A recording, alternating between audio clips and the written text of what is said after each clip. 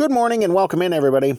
Today we're going to take a look at a passage of Scripture, but before we do that, I wanted to ask you a little question.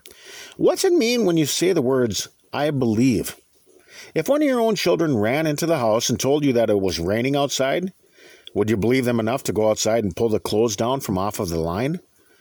If your son told you that there were a couple of deer that were eating your fresh vegetables up in the garden, would you believe him enough to go and shoo them away?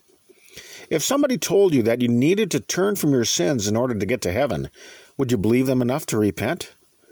This reminds me of the Christian life.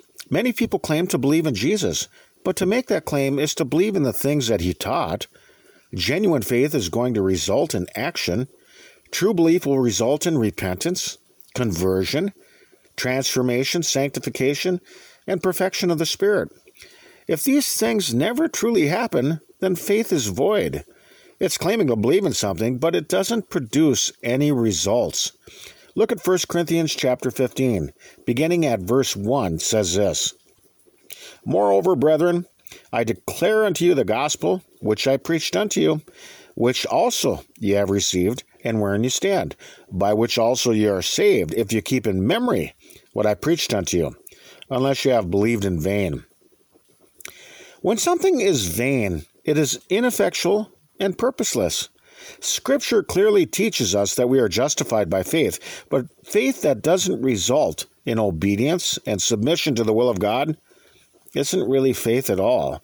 It's only claiming that you will be in heaven, but you don't want to do anything required on your part to obtain that eternal kingdom. It's claiming to believe with your mouth, but lacking genuine conversion in your heart. Look at James chapter 2, beginning at verse 14, says, What doth it profit, my brethren, though a man say he hath faith and have not works? Can faith save him? If a brother or sister be naked and destitute of daily food, and one of you say unto them, Depart in peace, be warmed and filled, notwithstanding ye give them not those things which are needful to the body, what doth it profit? Even so faith, if it hath not works, is dead, being alone. Yea, a man may say, Thou hast faith, and I have works. Show me thy faith without thy works, and I will show thee my faith by my works. Thou believest that there is one God, thou doest well. The devils also believe and tremble. But wilt thou know, O vain man, that faith without works is dead? Was not Abraham our father justified by works, when he had offered Isaac his son upon the altar? Seest thou how faith wrought with his works, and by works was faith made perfect? And the scripture was fulfilled, which saith, Abraham believed God, and it was imputed unto him for righteousness, and he was called the friend of God. You see then how that by works a man is justified, and not by faith only. Likewise also was not Rahab the harlot justified by works, when she had received the messengers, and had sent them out another way. For as the body without the spirit is dead, so faith without works is dead also. Sincere belief in Jesus will cause you to become a doer of his word, rather than just a hearer. If there's no action applied, if there's no obedience, then faith is non-existent. Look at James chapter 1, beginning of verse 21, says this, Wherefore, lay apart all filthiness and superfluity of naughtiness, and receive with meekness the engrafted word, which is able to save your souls. But be doers of the word, not hearers only, deceiving your own selves. For if any be a hearer of the word, not a doer, he is like unto a man beholding his natural face in a glass. For he beholdeth himself, and goeth his way, and straightway forgetteth what manner of man he was. But whoso looketh into the perfect law of liberty, and continueth therein, he being not a forgetful hearer, but a doer of the work, this man shall be blessed in his deed. To become a doer of the word means to become transformed from a sinner into a saint. And this happens by faithful submission to the teachings of Scripture and in obedience, obviously, to the will of God. To believe something in vain means that it never really produces results that lead to a life-altering change. You know, Paul certainly didn't receive God's grace in vain. When he got forgiven for his sins, his life took a completely different direction, out of service and submission to God's purpose. 1 Corinthians chapter 15, beginning of verse 10 says, But by the grace of God I am what I am, and his grace which was bestowed upon me was not in vain. but I labored more abundantly than they all. Yet not I, but the grace of God which was with me. When somebody truly believes in Christ, they will wholeheartedly accept the teachings and guidance of God's holy word, which will result in becoming transformed from sinners into saints. 1 Thessalonians 2 verse 13 says, "For this cause also thank we God without ceasing, because when you received the word of God which you heard of us, you received it not as the word of men, but as it is in truth the word of God, which effectually worketh also in you that believe." So if it really is faith, then there will be some outward evidence of one's beliefs. Faith is more than words. It is something that you can see in action.